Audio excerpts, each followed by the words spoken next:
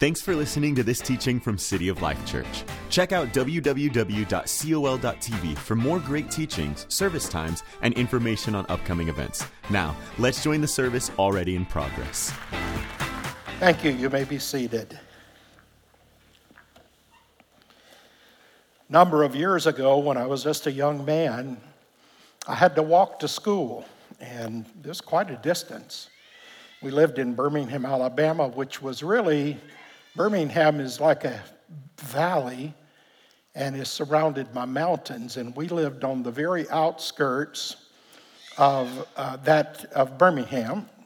And so to get to school, I had to walk way down into what we called a holler in Alabama. And then from that holler, I would walk up the steepest mountain in the area, and then down to a little plateau, and then down to a little plateau. Then my school was in a valley. And so my whole life, my parents being pastors and in ministry had been taken up with God and with church things. It was the highlight of our life. We went to church literally every night somewhere because we had revivals back then. That's what they called them. And we had, like in our organization, maybe 6 or 8 churches in the region where we were. Some of them were always in a revival, so we went every night. So it was our life. So I would walk to school and I would talk to God. Just a little guy, but I would talk to God. And one day I had walked up to the first plateau, coming home, up the second flat plateau, and then finally up that big old mountain and got on top. And I would always stop and rest up there because I'd be so tired. And I was talking to God, and that day God spoke back to me. First time I ever heard his voice. It wasn't audible. It rose up in my spirit, and a communion started with God as just a small young man. And that communion that started with God speaking to me, would be the guiding light of my life. I had dreams, repetitive dreams, recurring dreams when I was a child, and I was always standing in the middle of a valley surrounded by mountains, and I was always, as a little guy, preaching. I was just preaching up a storm. And then the mountains would turn into people, tens of thousands of people. And my wife and I, on one of our first big outings, spoke in an arena that was completely circular. And there were 10,000 people in that arena when we sang and when we spoke. And the Lord showed me the fulfillment of that. Then in 1986, I had married the most beautiful and most wonderful person that had ever come into my life. And we were young and just starting out. A few years prior to that, in 86, we had already kind of been banished from our organization because I was preaching things out of this book that wasn't in their book.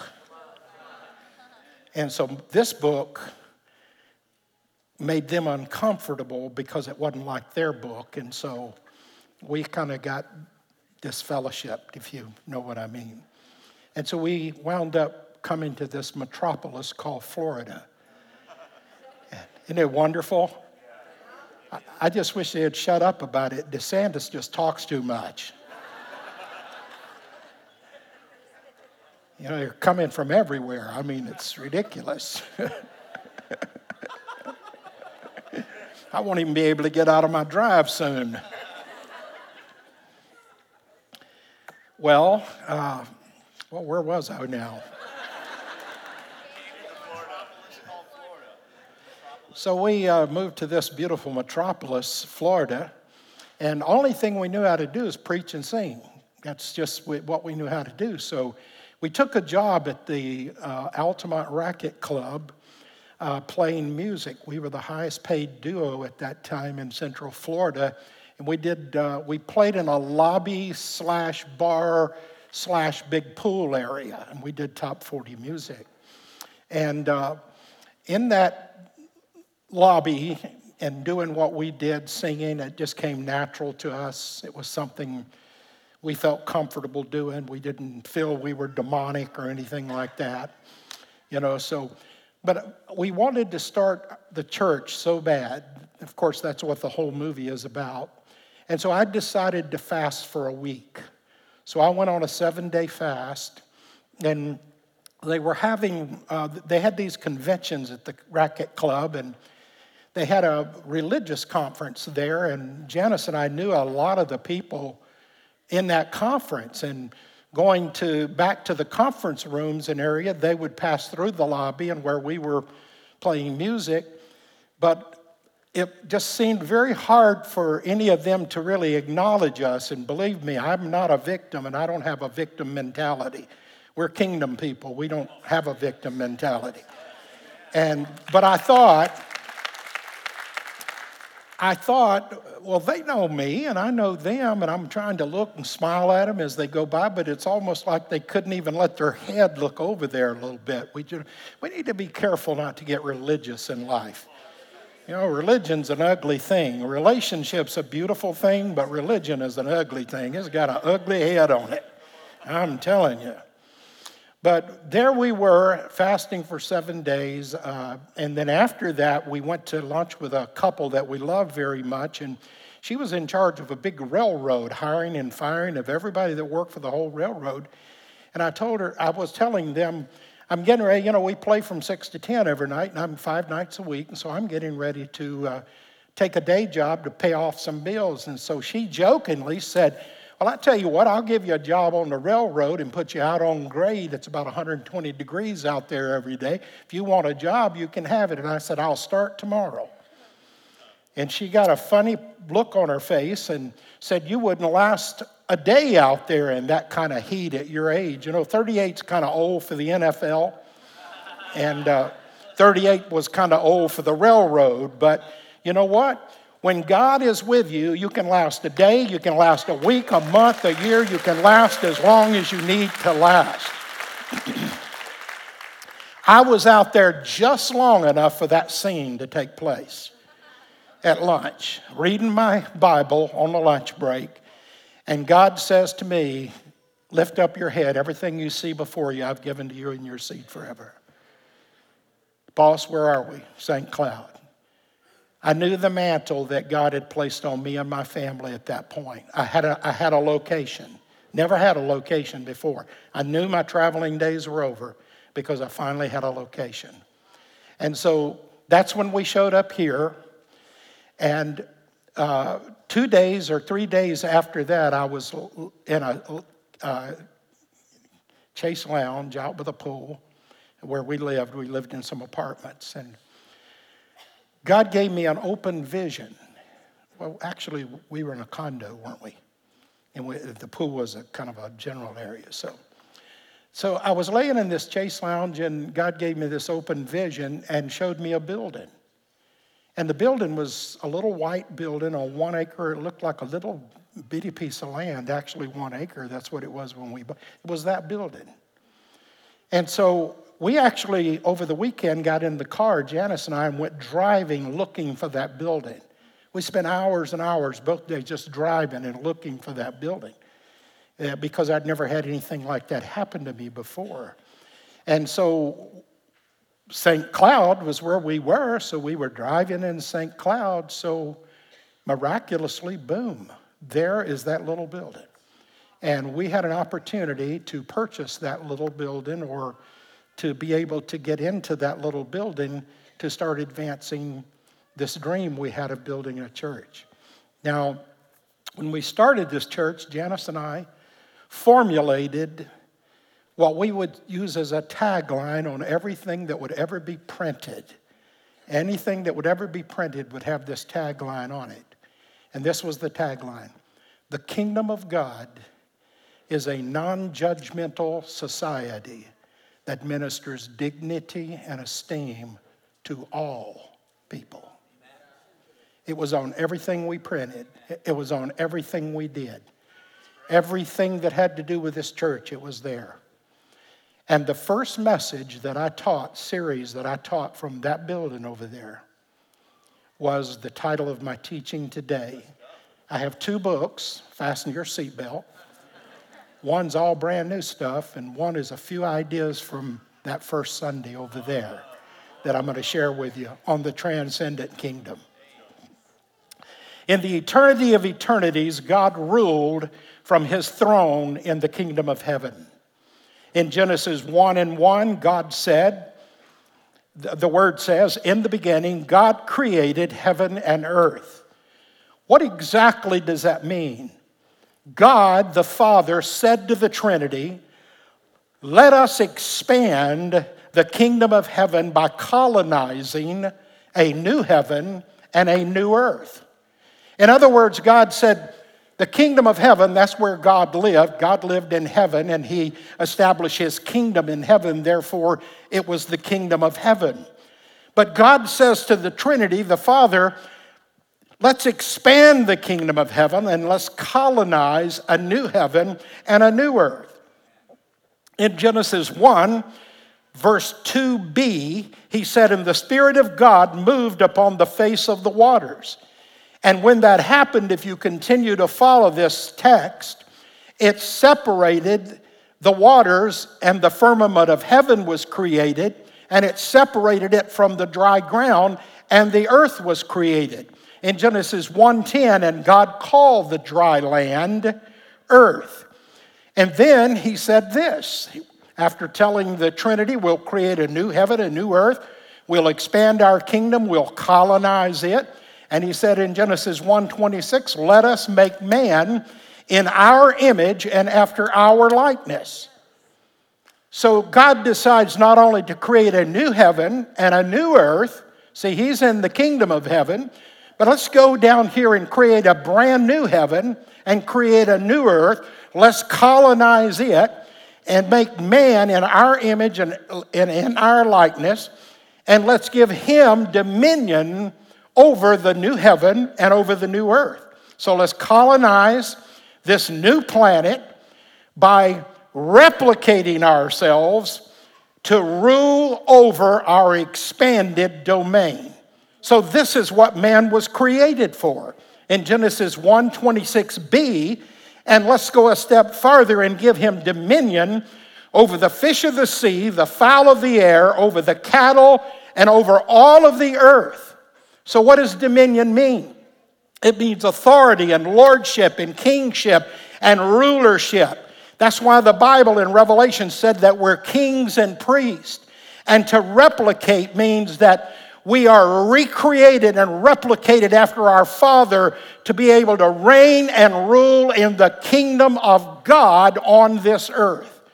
Now, how many of you know that Adam and Eve, these 2 people, they're freshly from the hand of God. He had just taken the dirt and the clay of the earth and formed them and created them freshly from the hand of God. And God starts talking to them about all of these things that they're going to have dominion over.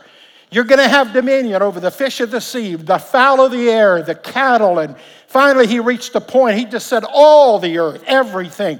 I am giving you dominion over it all. I'm giving you that authority, that lordship, that kingship, that rulership, and I have replicated myself in you. We have replicated ourselves in you, and you are our children, and you will rule in this new domain. So here are these 2 people, fresh from the hands of God. They're on this brand new planet, new heaven, new earth, brand new planet. This thing is speeding through space. And then God looked at both of them and said, take dominion over it, and drop the mic. How would that make you feel? He had spent so much time just enumerating every principle of the kingdom, enumerating principle after principle after principle after principle. Then he began to talk about dominion. Here's what I've given you dominion over this and this and this and this, and all the entire planet. And then the last thing he said is, take dominion over it. And in that garden where he put them, there was a fountainhead that produced a beautiful flowing river in the garden.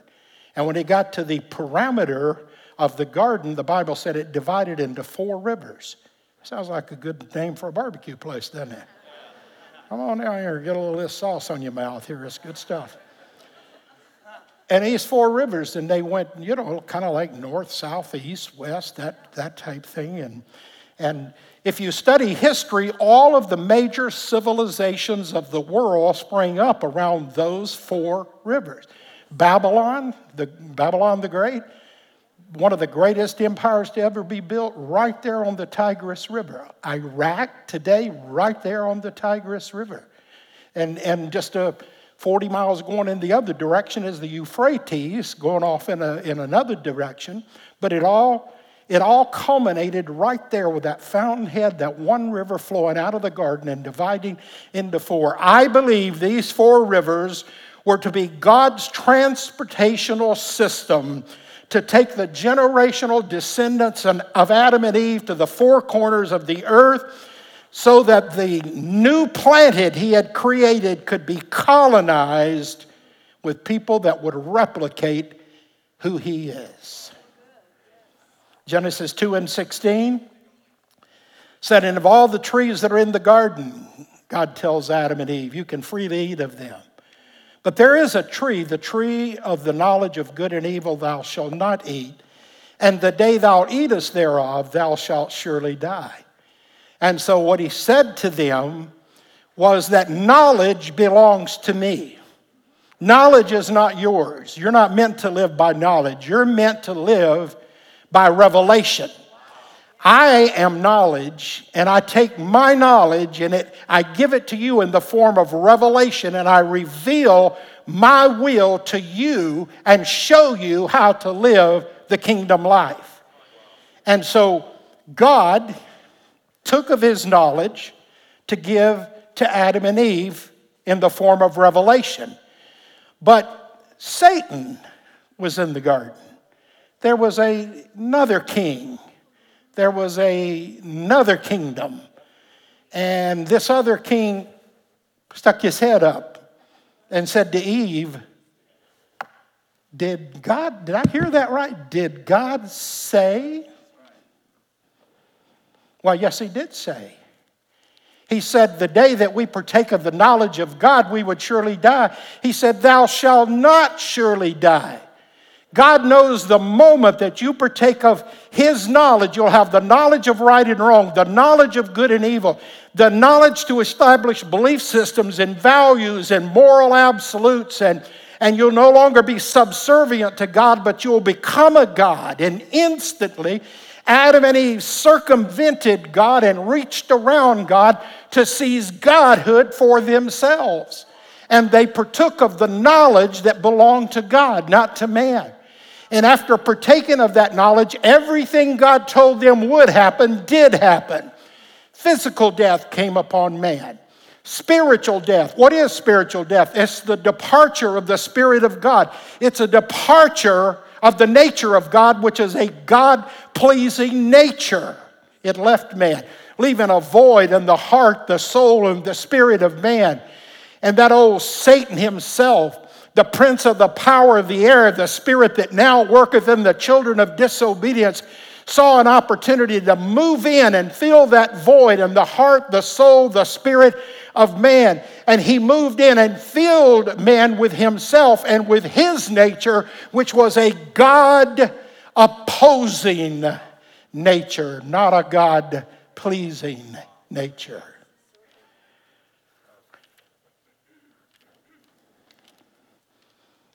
So what happened in the garden? Something terrible happened. What was it? So as Adam and Eve sought to foundationalize the kingdom of God, another king and another kingdom popped its head up. An opposing kingdom. It emerged immediately. And here is where the doctrine and philosophy of pragmatism was born. Was born in the heart of Satan and was then shared with those two people who were freshly out of the hands of God. It was developed by C.S. Pierce and William James and given to mankind, but it came out of the heart of Satan himself. And see, pragmatism is this. It is the method of determining the meaning and the truth of all concepts and testing their validity based on their practical results. In other words, pragmatism only asks one question: does it work? If it works, it's true. If it works, it's valid. If it does not work, it is not true. And if it does not work, it is not valid. That's as deep as pragmatism goes. Pragmatism allows judgments to be made on a subjective basis. Does it draw a crowd? Does it produce a harvest? Does it make me happy? Does it bring me prestige? Does it give me the things that I want? Does it make me feel good? Does it make me grow? Does it make me feel blessed? Pragmatism goes no deeper than the result. And so Satan, this new king and new kingdom, says, did God say? You want to know what he really said? Does that make you happy? How do you feel about that? Does that give you prestige? Do you think that's going to get the result that you ultimately want in your life? Does that make you feel good? Do you think that'll make you grow? Does that bless you?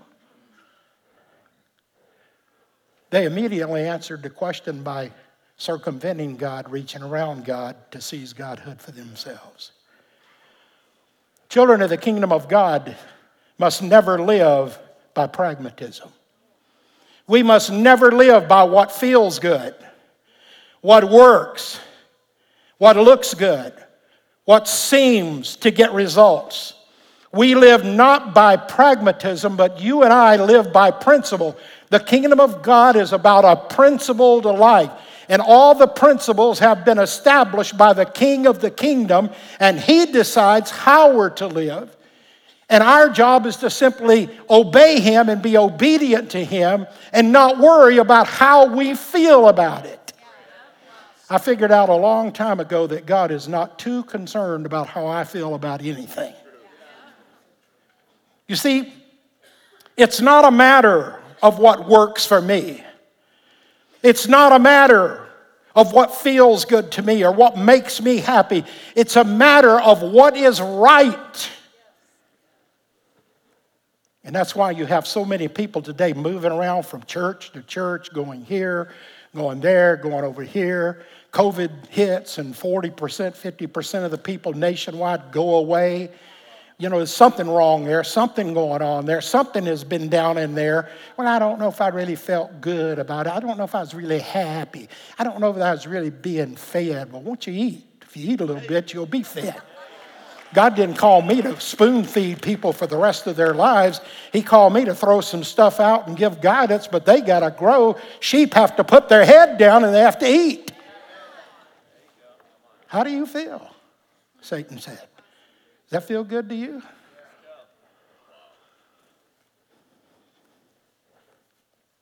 I'll try to say this in a very sweet way, but I'll have to use an old phrase. Forgive me if it's not politically correct. Church hoppers, they just hop from church to church. They're pragmatists. They're the original pragmatist of Christianity. And you know why? Because they're always in search of something that makes me feel good, that makes me happy, that I think is right. You see, an opposing kingdom and an opposing king introduced a strategy that is still with us today. It's never gone away. He's still saying, do you agree with the way that pastor said that? How does that make you feel? Are you happy about that? I mean, do you feel good about that? See, what has happened in Christianity, because pragmatism has invaded Christianity, is judgments are made on a truly subjective basis. And here's the subjective base. Does it draw a crowd? Does it pay off? Does it make me happy? Does it bring me prestige? Does it give me the things I want? Does it make me feel good? Does it make me grow? Does it bless me? Here's the subtlety of what Satan introduced in the garden. All of these things are evidenced even today in Christianity because they've infiltrated the church. The difference in pragmatism looks no deeper than the result. And that's where it stops. It doesn't go any deeper than that. If it doesn't make me feel good, then it doesn't validate what I need in my life. So I'm going to have to keep seeking till I find somewhere and someplace that validates me, makes me feel good, makes me happy. You know, the Bible said that God set every one of us in the body as it pleases. Who? Him. He didn't set us in the body thinking that it would please us. You know, it's like going and buying a new suit. Did you ever go buy a new suit and they hang this suit on you and the arms are too long? It's all baggy in here. It doesn't fit right on your shoulders and everything. And then they go to work on it. Now, if God sets you in the body as it pleases Him, here's my belief. God throws this big old suit on you that looks terrible. Well, this don't make me happy. This don't make me feel good. This don't show the beauty of who I am. And then God starts to alter that suit to tailor make it to fit where He's trying to take you. If you went to a church, my friend, and a suit was put on you that was just sculpted to your body, where are you going to go from there? You believe everything they believe, everything they say makes you happy, everything they say makes you feel good, everything that goes on just tickles your fancy real good. Where are you going to go from there? There's no place to go from there. God set us in the body as it pleases Him. God takes us and hangs a big old suit of clothes on us and says, by the time it's over, I'm going to sculpt that to fit you like nothing can fit you, because you can only wear that to go where you're going. In John 6:60, Jesus told His disciples that were following Him, He wasn't talking to sinners. These were His disciples. You have to eat my body and you have to drink my blood. And if you know anything about Judaism, that's one of the worst things in the world, because they had teachings after teachings about, you know, the blood and what's clean and unclean and all that. And the Bible said they became very upset. And Jesus, being as tender as He was, you know, He never worried about, He just always was concerned not to offend people or hurt people. Kind of like in the temple when He was turning over the tables and took the whip that He made and was running them out of the temple. He looked at all of them and He said, doth this offend you? What do you mean? This don't make you feel happy? You don't feel prestige about this? You don't feel good about this? You don't feel blessed about this? This offends you? And this is one of the saddest verses in that chapter. It said, and many of His disciples from that point on left Him and followed Him no more. You know why? Because it didn't make them feel good. It didn't get the result they were looking for. It's about me, me, me. It's about I, me, and mine. It's about how I feel about the pastor, how I feel about the elders, how I feel about the church, how I feel about all these teachings, how I feel about everything, because it's not a perfect sculpted suit that fits me. And they went away and they followed Him no more. Here's my contention, that if Jesus couldn't keep His members, and many of them went away and followed Him no more. Can you imagine from the day that we walked in here that if Everybody that ever came to this church when we were pastors at the back door, I'd stand there and shake hands. They would always tell me, oh, Pastor, oh, God, greatest music I ever heard in my life. Never heard a teaching like that in my whole life. Oh, no, we're home. We're home. We're here forever. This is where we're going to raise our family. 3 months later, you couldn't find them anywhere. If you saw them down here at Fat Boys, then you might see them, but otherwise you're not going to see them anywhere. Can you imagine if it weren't for pragmatism and the groups? Can you imagine if this group here, we didn't have a bunch of pragmatists, which every church has. If we didn't have any pragmatists in this group and we started building on this, in 2 years, you wouldn't be able to have enough services to work with this building. You'd have to do. But Satan's ultimate weapon of pragmatism keeps churches with a big revolving door in the front and the back because everybody's running from place to place. Does it make me feel good? Does it work for me? Do I like the way it sounded? Preach on, Brother Gary. Don't want it to get quiet in here now. Okay, are you with me? We kingdom people judge by a philosophy of principle. Kingdom life is a principled life. And we live not by pragmatism, not by what feels good, looks good, seems to work, or gets result, but we live by what is right. And that's the only thing we live by. So many people today in the kingdom of God are pragmatists, and they're unfulfilled. They're not even happy drifting from church to church. They're only one message away from leaving that one and going somewhere else because they're not happy. They're building their lives on a false philosophy instead of a principled life. They're living their life on the pragmatist life. Oh, did God say? Oh, does that make you feel good? Oh, how do you feel about that? Oh, does that fit your view of things? And so what do they keep doing? They just keep rotating. I hear pastors talk about my church good. No, it didn't. You hadn't brought anybody new into the kingdom of God. You just got a bunch of rejects from that church and that one and that one and that one. And they won't be with you long. Have fun. It's a false premise. If you go deep enough, you'll find it's not any of the things they put their finger on and say this was the reason. If you go deep enough, you'll find really it's all about them. It's all about me. The only validation of the Spirit that a pragmatist ever has is a false foundation. It's built on a false foundation. How does it make me feel?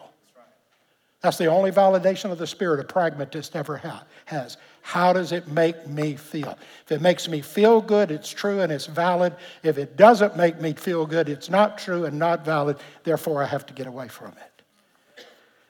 Everybody okay?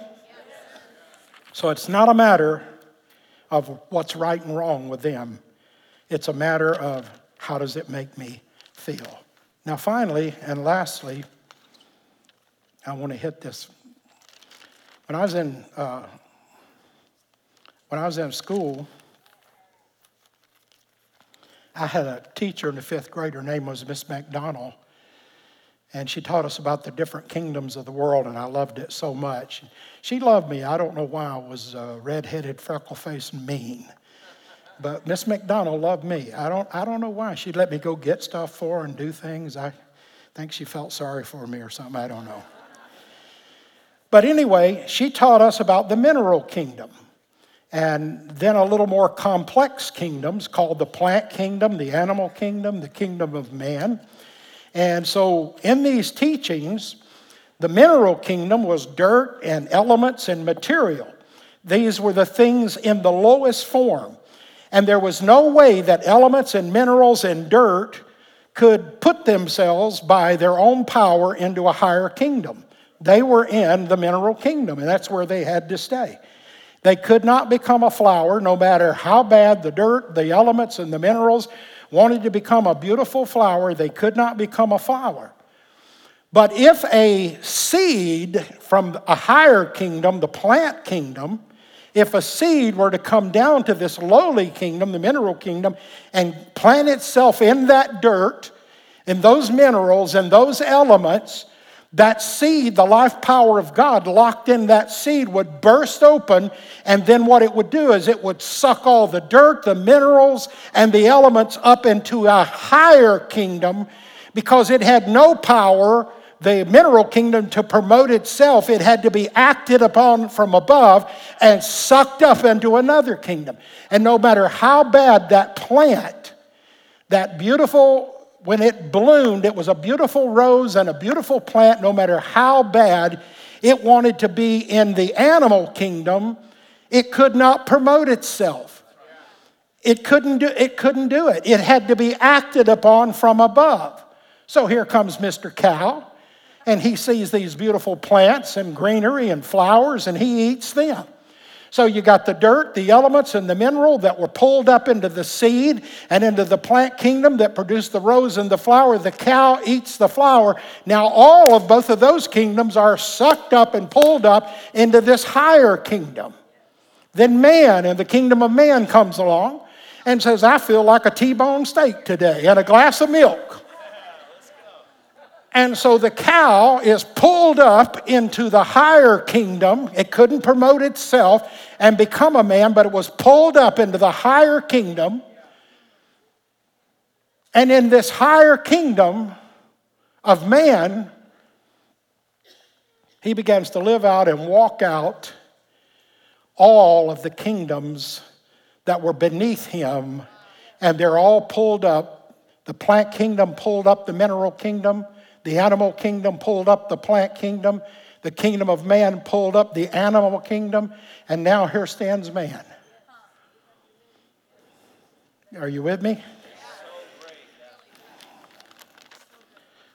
Whew.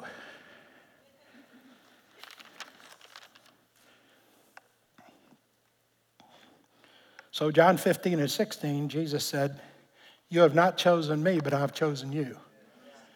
No matter how bad, and you're here in the kingdom of man and the kingdoms of this world, all these other kingdoms have been pulled up into this. And no matter how bad you want to be in a higher kingdom, you can't promote yourself. You can't promote yourself. But one day Jesus comes along by the power of the Holy Spirit. And what does he do? He looks at you. And the Spirit does 7 things. You feel conviction, godly sorrow, you repent, you're forgiven, you're given, you're given, let's see here, I'm trying to. You feel godly sorrow, conviction, godly sorrow, you repent, you're forgiven, redemption, or you're forgiven, you're redeemed, and then you're justified. Then you get salvation. Then you're justified. Boom, boom, boom, boom, boom. 7 things. I just can't think of them very quickly. But I know what they are. And so what happens, you're acted upon from above by the Holy Spirit. You couldn't promote yourself into a higher kingdom, but you're acted upon from above. Think about Adam and Eve. They're standing here. God says, he tells them all this stuff, drops the mic, says, you've got dominion over it all. Here all of a sudden you're acted upon by the Holy Spirit. You're pulled up into a new kingdom and a new life. And Revelation 21 says, behold, I make all things new. 2 Corinthians 5:17 said, if any man be in Christ, he's a new creature. Old things are passed away. Behold, all things are become new. So here Janice and I we were born again, brand new. God gives us a brand new earth to live on. Everything's new. He gives us a brand new heaven, a kingdom we never even knew was there. I mean, here it is. Everything's brand new. We had no knowledge of it, no knowledge of the Spirit, no knowledge of God. We had no knowledge of the things of the earth. He didn't talk to us like he did in the garden to Adam and Eve. He just gave us this book when we got converted and says, here's all my principles, here's all my teachings, everything. So here, me and Janice, we've been born again. Everything's new. It's a new heaven and a new earth. We've been acted upon from above. And you know what God said? God says, I'm going to bring you from glory to glory to glory to glory by my Spirit. You can't do it. You can't promote yourself. You can't act upon yourself. But I'm going to continue to act upon you by the power of the Holy Spirit and draw you up and raise you up and lift you up from glory to glory to glory to glory to glory until someday your feet stand on streets of gold and you're with me eternally.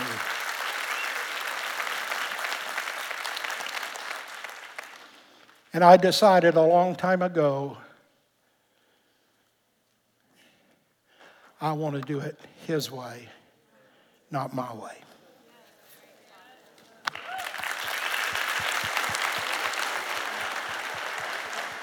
Sit down one second. On Founders Day, I wanted to take this chance. First of all, that is literally one of the best messages I've ever heard in my entire life. The concept, I asked him in the back, I said, where in the world did you get that thing about the kingdom? He's like, I just wrote it in my book yesterday. Yeah. So like, this is just insane. It's incredible. I wanted to take a second and ask you something. We don't get this opportunity too often. But for people that are here today, when you came out of the organization that you were in originally, it was like being pulled up out of that dirt. Yes. Because the mentality that you grew up in, there were some really sweet people who genuinely loved God. Yes. But you were stuck with a lot of thinking that was very limiting to the kinds of things that you want to do in your heart. What do you credit in those early days, other than purely the grace of God?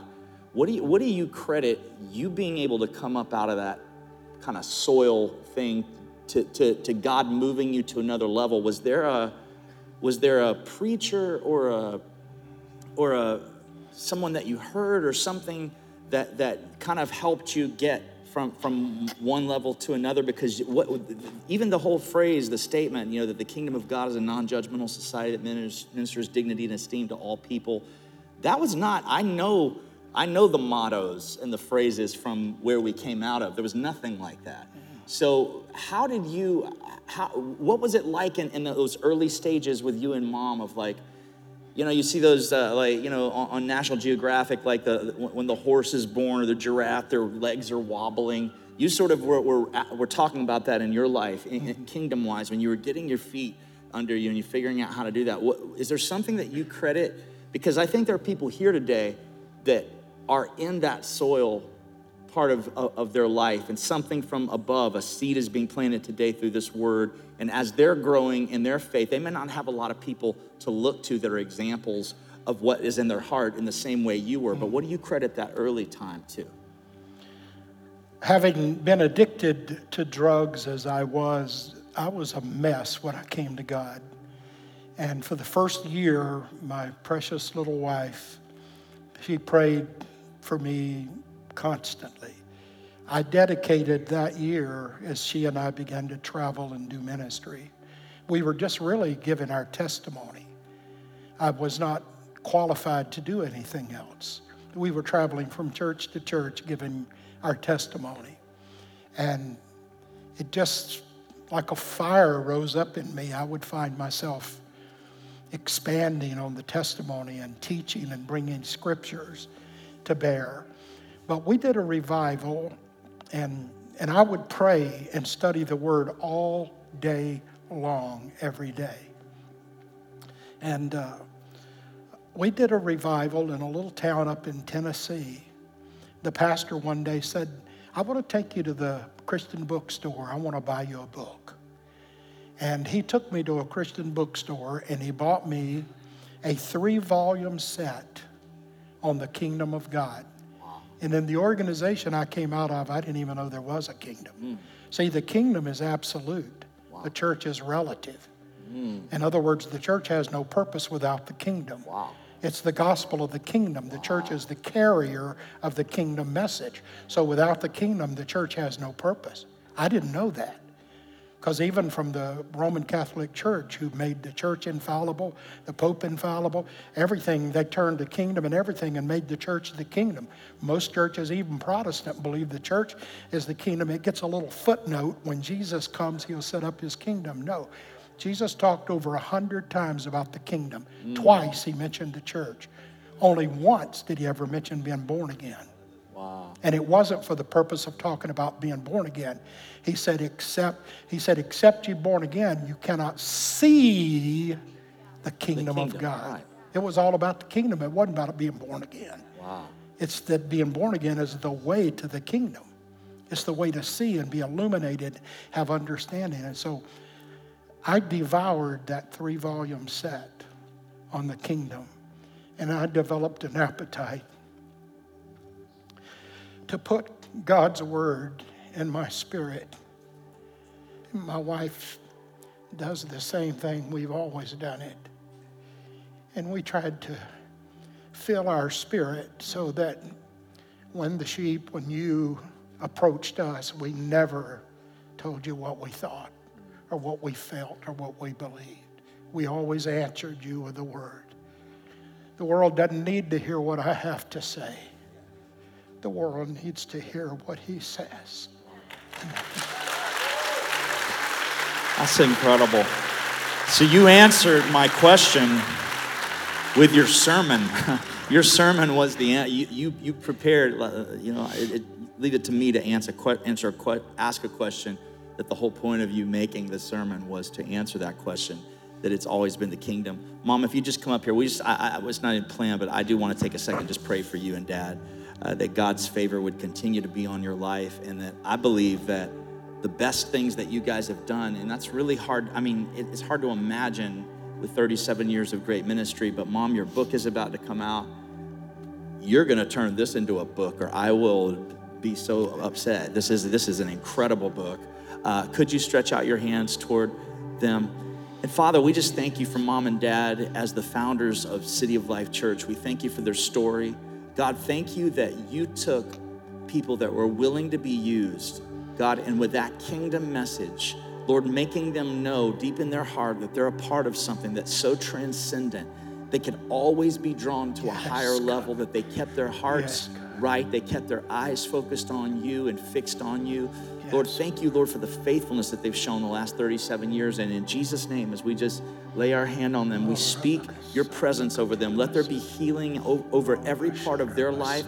Continue to pour wisdom, Lord, and encouragement into their spirit, Lord, so that they can continue to be a light to others. We pray that your greatest anointing and the greatest things in their life is still to come, God, and we speak that favor over them today. And we thank you for them. We love them so much. In Jesus' name, amen. Amen. Amen. One more hand for Mom and Dad. Pastor Justin. This concludes the teaching. If you'd like to support what God is doing here at City of Life, click on the Give button at www.col.tv or text a dollar amount to the number 855-997-6900. We hope you'll join us again.